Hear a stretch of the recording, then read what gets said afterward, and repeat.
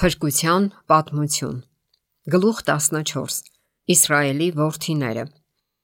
Հովսեփը լսում էր իր հոր խրատները եւ երկյուղում Աստծուց։ Նա ավելի հնազանդ էր հոր արդար խորհուրդներին, քան իր եղբայրներից որևէ մեկը։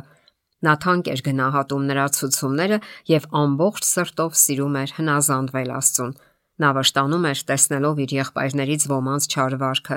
եւ խոնարհաբար թախանձում էր հետ կանգնել ամբարիշտ արարքներից եւ հետամուտ լինել արդարության։ Սակայն դա միայն չարացնում էր եղբայրներին եւ տրամադրում նրա դեմ։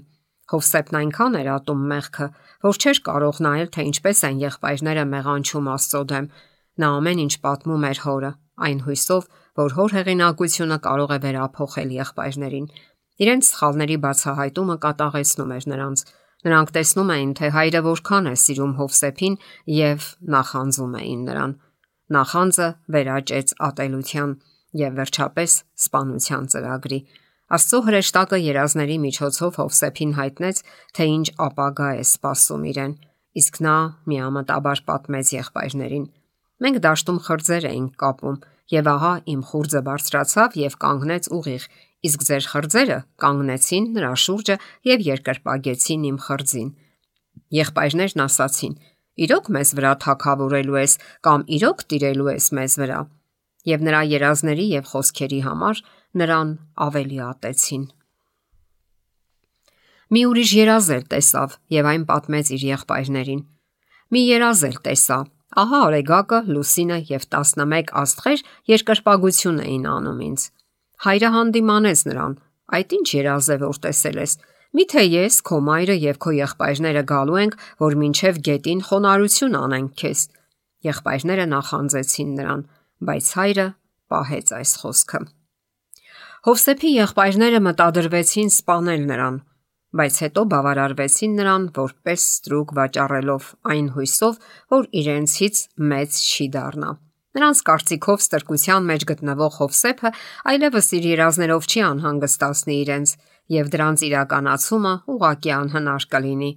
բայց այն նպատակը, որը նրանք հետապնդեցին, Աստված տապալեց եւ իրականացրեց այն, որ եղբայրների ծրագրով երբեք տեղի չէր ունենալու, որ Հովսեփը պետք է իշխի իրենց վրա։ Աստված թույլ չտվեց, որ Հովսեփը միայնակ գնա Եգիպտոս։ Հրեշտակները պատրաստեցին նրա ընդունելությունը։ Պետապրեսը, փարավոնի ներքինի դահճապետը, Իսմայելացիներից գնեց նրան։ Տերը Հովսեփի հետ էր եւ օգնում էր նրան։ Աստված պետապրեսին բարյացակամորեն տրամադրեց նրա հանդեպ, այնպես որ նա իր ողջ ունեցվածքը Հովսեփի ձեռքը հանձնեց, եւ նա իր ամբողջ ունեցածը թողեց Հովսեփի ձեռքին, եւ նրա մոտ եղած ոչ մի բանից տեղեկություն չուներ, բացի իր կերած հացից։ Հրեայի համար պղծություն էր Եգիպտացու համար կերակուր պատրաստելը։ Երբ Հովսեփը ենթարկվեց ճշմարիտ ուղուց շեղվելու, Աստծո օրենքը խախտելու եւ իր տիրոջը դավաճանելու փորձությանը, վճռականորեն դիմադրեց։ Այն պատասխանը, որ նա տվեց իր տիրոջ կնոջը, աստվածավախության վսեմագույն ուժի ապացույց էր։ Հովսեփը պետապրեսի կնոջը հիշեցրեց, թե ինչ մեծ վստահություն ունի Տերն իր հանդեպ, որ իր ողջ ունեցվածքն իրեն է վստահել եւ բացականչեց. ուրեմն ես ինչպես գործեմ մեծ չարիքը եւ մեղանչեմ Աստծո դեմ։ Ոչ հորդորները, ոչ սպառնալիքները չէին կարող նրան շեղել ճշմարիտ ուղուց եւ ստիպել, որ ոտնահարի Աստծո օրենքը։ Եվ նույնիսկ այն ժամանակ, երբ Հովսեփին բանտարկեցին նրա դեմ կեղծ մեղադրանք հարուցելով, նա չհուսահատվեց։ Գիտակցելով իր անմեղությունն ու արդարամտությունը, նա շարունակեց ապավինել Աստծուն։ Եվ Աստված, ով մինչ այդ պաշտպանում էր Հովսեփին, այժմ էլ չլքեց նրան։ Նրան շղթայեցին եւ պահեցին մռայլ բանտում, բայց նույնիսկ այս դժբախտությունը Տերը օրհնության վերածեց։ Նրա դրդմամբ բանտապետը սիրեց Հովսեփին եւ շատ չանցած նրա վերահսկողությանը հանձնեց բանտի բոլոր կալանավորներին։ Ահա խրատ բոլոր սերունդների համար, որոնք կապրեն երկրի վրա։ Բոլորն էլ կարող են գայթակղության ենթարկվել, սակայն միշտ պետք է հիշեն, որ իրենց համար պաշտպանություն կա, եւ եթե տեղի տան, դա միայն իրենց մեղքով կլինի։ Աստված միշտ օգնական կլինի, իսկ նրա հոգին վահան։ Կա ուժի եւ զորության մի աղբյուր, որին դիմելով նրանք կարող են դիմադրել իրենց շրջապատում ամենաահավոր փորձություններին անգամ։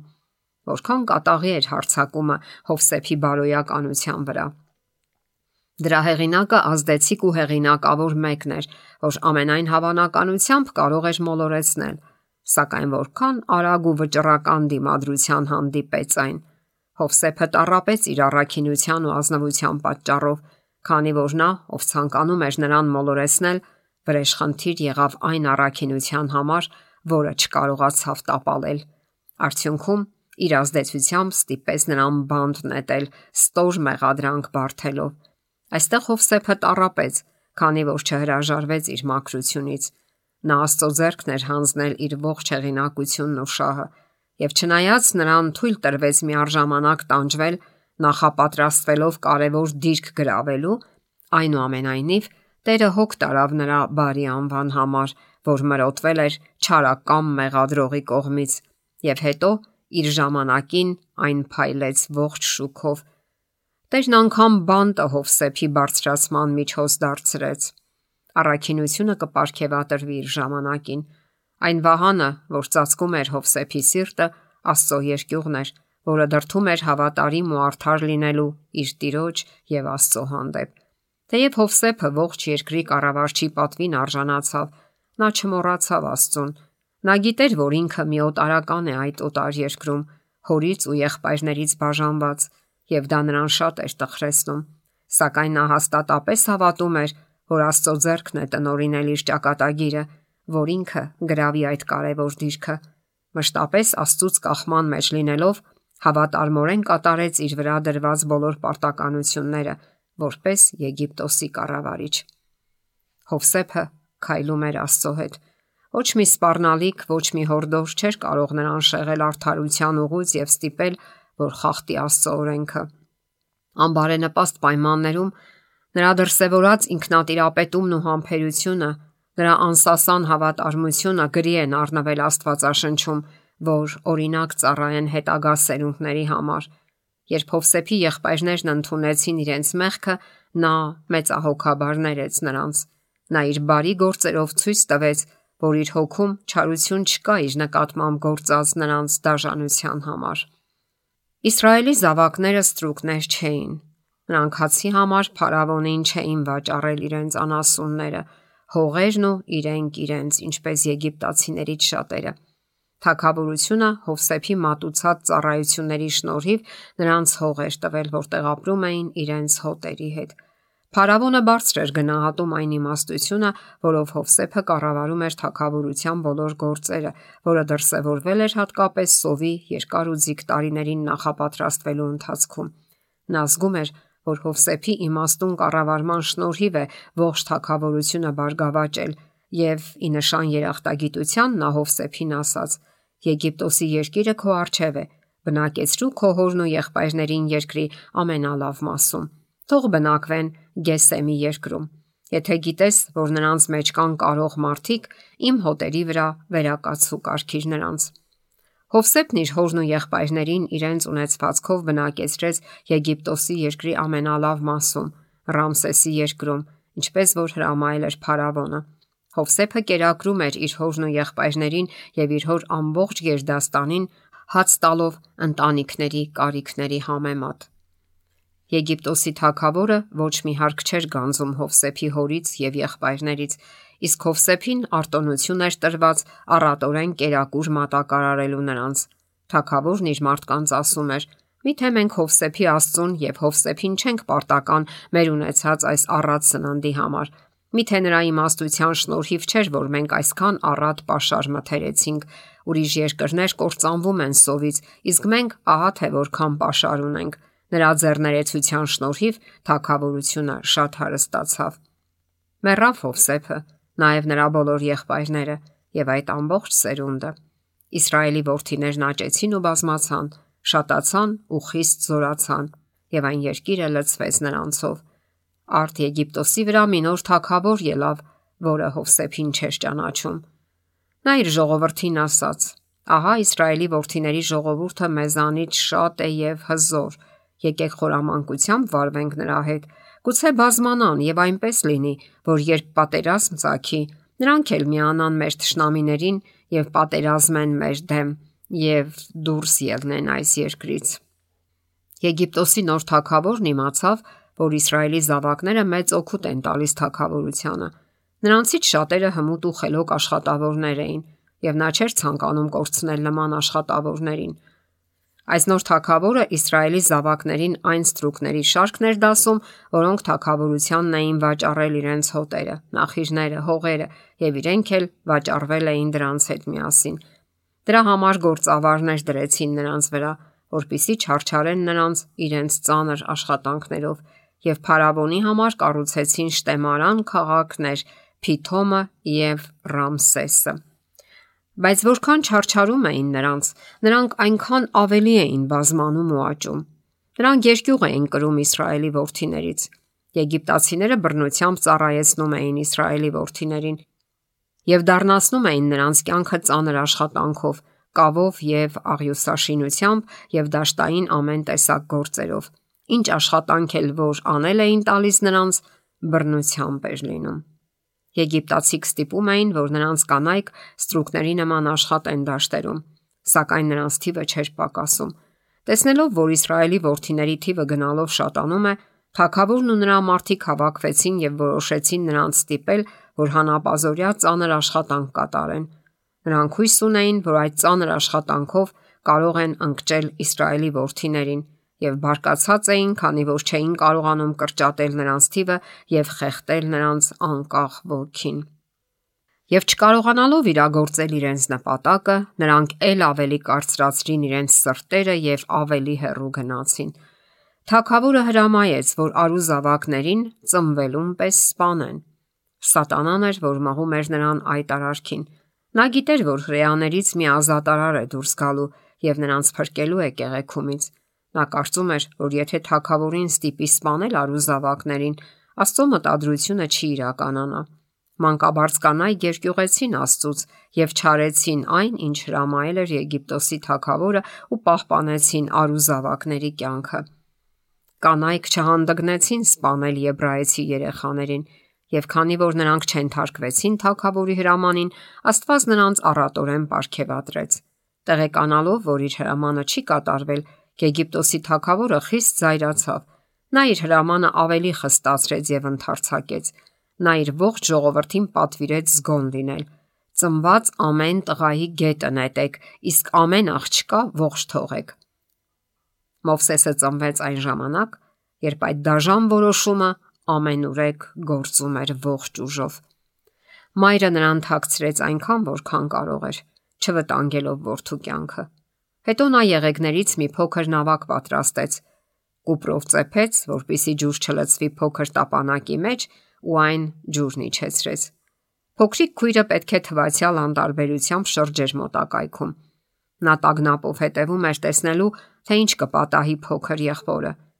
Հրեշտակներն էլ էին հետևում, որ ոչինչ չպատահի անօգնական փոքրիկին, որին մայրը տապանակի մեջ էր տեղավորել եւ արցունքներով ու թախանձագին աղոթքներով հանձնել Աստծո խնամքին։ Հրեշտակները փարավոնի դստեր քայլերն ուղղեցին դեպի գետը,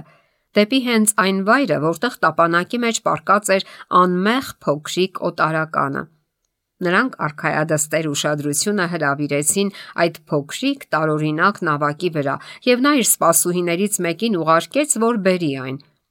Փոքրիկ նավակի ծածկոցը մի կողմ տանելով նա այնտեղ մի սքանչելի մանկիկ հայտնաբերեց։ Երեխան լաց էր լինում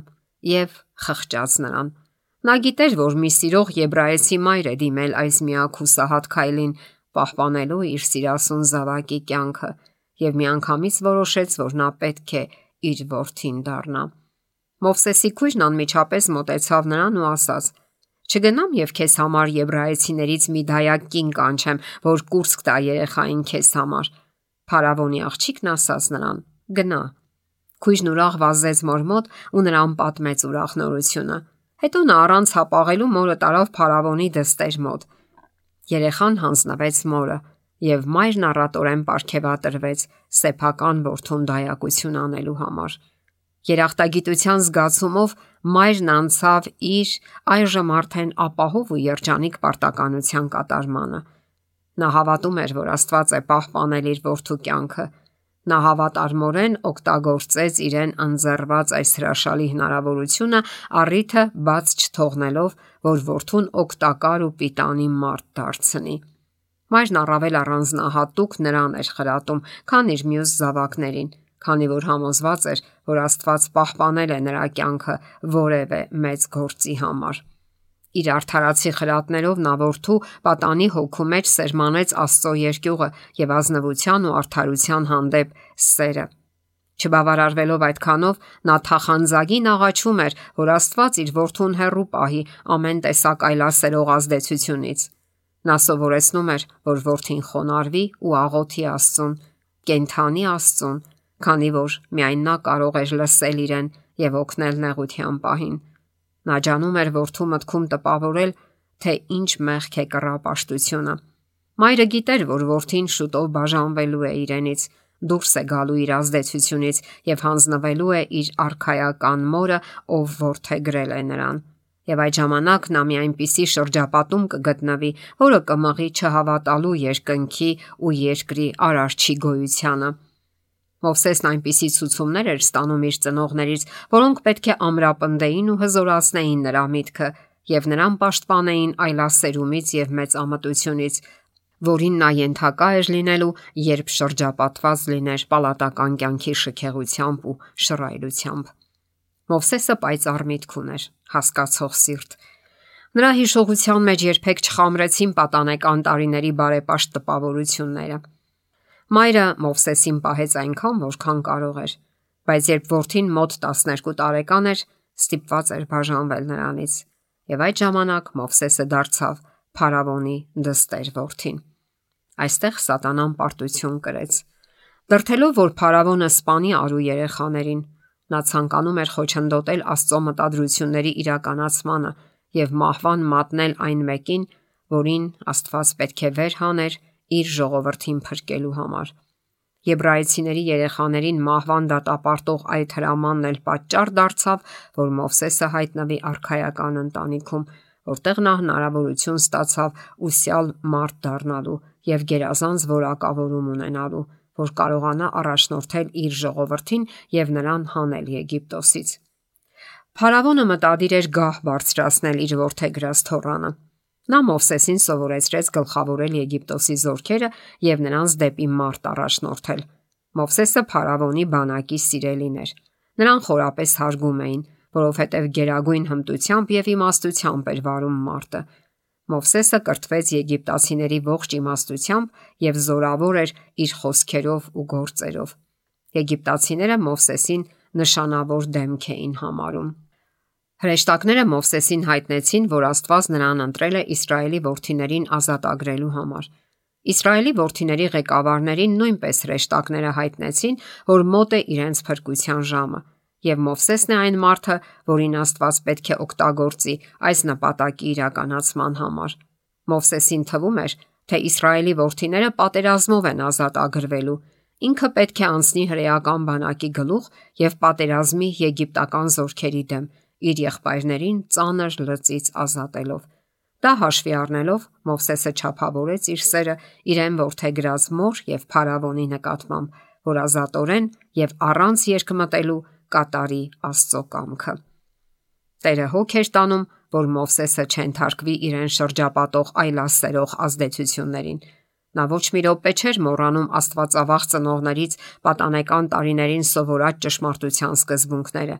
Նրա պատանեկան դասերը իրենց արդյունքը տվին հատկապես այն ժամանակ, երբ նա ամենից ավելի էր կարիք զգում պատսպարվելու պալատական կյանքի այլասերող ազդեցություններից։ Աստծո երկյուղը նրա առաջ էր, եւ այնքան ուժգին էր նրա սերն իր եղբայրների հանդեպ, այնքան մեծ էր նրա հարգանքը եղբայրական հավատի հանդեպ, որ արքայական ընտանիքի ժառանգ դառնալու հեռանկարն անգամ չէր կարող նրան ստիպել թաքցնելու իր ծագումը։ Երբ Մովսեսը 40 տարեկան էր, գնաց իր ազգակից եղբայրների մոտ եւ տեսավ նրանց ծանր աշխատանքները, տեսավ, որ մի եգիպտացի ծեծում է իր եբրայեցի եղբայրներից մեկին։ Նայեց այս ու այն կողմ եւ տեսնելով, որ մարդ չկա, սպանեց Եգիպտացուն եւ նրան թաղեց ավազի մեջ։ Հետևյալ օրը դուրս եկավ եւ ահա երկու եբրայեցի մարդիկ կռվում էին իրար հետ եւ ասաց հանցավորին. «Ինչու ես ծեծում քո ընկերոջը»։ Սա ասաց. «Ո՞վ է քեզ իշխան կամ դատավոր դրել մեզ վրա։ Ինչ է, ինձ էլ ես սպանելու, ինչպես որ սպանեցիր Եգիպտացուն»։ Մովսեսը վախեցավ եւ իր մտքում ասաց. «Անշուշտ այս բանն իմացված է»։ Փարավոնը լսեց այդ մասին եւ ուզում էր սպանել Մովսեսին, բայց Մովսեսը փախավ եւ բնակվեց Մադիամի երկրում։ Աստված առաջնորդում էր նրան եւ նա ապաստարան գտավ Հոթորի տանը, մի մարդու, որը երկրպագում էր Աստծուն։ Հոթորը հովիվ էր եւ միևնույն ժամանակ Մադիամի քահանան։ Դուստրերն էին արածեցնում նրա հոտերը, սակայն շուտով Հոթորի հոտերը Մովսեսի խնամքին հանձնվեցին։ Նա ամուսնացավ Հոթորի դստեր հետ եւ 40 տարի մնաց Մադիամում։ Մովսեսը շտապեց Եգիպտացուն սպանելու առումով։ Նա այն կարծիքին էր, թե Իսրայելի ժողովուրդը հասկացել է, որ Աստծո նախախնամությունն իրեն բարձրացրել է, որ ազատագրի իրենց։ Սակայն Աստված բոլորովին էլ մտադիր չէր պատերազմով ազատել Իսրայելի ժողովրդին, ինչպես Մովսեսն էր կարծում։ Նա պատրաստվում էր դա անել իր զորությամբ, որպիսի փառքը միայն իրեն պատկանի։ Երբ Մովսեսը սպանեց Եգիպտացուն, այս դեպքն Աստված օգտագործեց իր նպատակն իրականացնելու համար։ Իր նախախնամությամբ նա այնպես էր արել, որ Մովսեսը հայտնվել էր Եգիպտոսի արքայական ընտանիքում, որտեղ նա հիմնավոր կրթություն էր ստացել։ Սակայն Տերը գտնում էր, որ նա դեռ պատրաստ չէ այն մեծ գործին, որի համար նախատեսել է Մովսեսին։ Մովսեսն անկարող էր թագավորի պալատը թողնելով անմիջապես հրաժարվել այն բոլոր հաճույքներից, որոնք վայելում էր որպես թագավորի թոռ, եւ կատարել Աստծո հատուկ գործը։ Նրան ժամանակ էր հարկավոր, որ փորձ ձեռք բերի եւ թշվառության ու դժբախտության դպրոց անցնի։ Երբ Մովսեսն ապրում էր առանձնության մեջ, Տերն իր հրեշտակներին ուղարկեց, որ ապագան հայտնեն նրան։ Այստեղ նա ավելի լիարժեք սովորեց ինքնատիրապետման եւ խոնարհության մեծ դասը։ Նա Հոթորի հոտերն էր արածեցնում։ Եվ մինչ Մովսեսն իր համեստ պարտականությունն էր կատարում որպես հովիվ, Աստված նրան պատրաստում էր իր գառների, այսինքն Իսրայելի ժողովրդի հոգևոր հովիվը դառնալու։ Եվ Մովսեսը հոտն անապատ քշելով հասավ Աստծո լեռանը Քորեբին։ Տիրոջ հրեշտակը երևաց նրան մորենու միջից կրակի բոցով։ Տերն ասաց. «Ես տեսա Եգիպտոսում գտնվող իմ ժողովրդի չարչարանքը եւ լսեցի գործավարների պատճառով նրանց աղաղակը, որովհետեւ իմացա նրանց կրած նեղությունները եւ իջա, որ նրանց ազատեմ Եգիպտացիների ձեռքից, նրանց հանեմ այն երկրից ու տանեմ մի լավ ու լայնարձակ երկիր, որտեղ կաթ ու մեղր է բխում։ Եվ հիմա Իսրայելի որդիների աղաղակը հասել է ինձ։ Ես տեսա նաև այն հարստահարությունները, որոնց ենթարկում են նրանց եգիպտացիները։ Ուստի արի հիմա քեզ ուղարկեմ Փարավոնի մոտ եւ հանիր Եգիպտոսից իմ ժողովրդին, Իսրայելի որդիներին»։ Այժմ արդեն հասել էր ժամը, երբ Աստված Մովսեսի հովվական մահակը պետք է փոխարիներ Աստծո գավազանով, որին Տերը մեծ զորություն էր հաղորդելու, նշաններ ու հրաշքներ գործելու, որի օգնությամբ նրա ժողովուրդը պետք է ազատագրվեր եգիպտացիների լծից եւ որով Տերը պետք է պահպաներ նրանց, երբ հալածվեին թշնամիների կողմից։ Մովսեսը համաձայնեց կատարել այդ առաքելությունը։ Նախ նա այցելեց աներոջը եւ ստացավ նրա համաձայնությունը իր ընտանիքով Եգիպտոս վերադառնալու համար։ Նա չհամարձակվեց Հոթորին պատմել իր առաքելության մասին, այլապես Հոթորը թույլ չէր տա, որ կինն ու երեխաներն ուղեկցեն իրեն այս վտանգավոր առաքելության ճանապարհին։ Տերը ուժ տվեց Մովսեսին եւ ցրեց նրա վախն ասելով. «Գնա, վերադարձիր Եգիպտոս, որովհետեւ մեռան այն մարդիկ, որոնք քո կյանքն էին ուզում խլել»։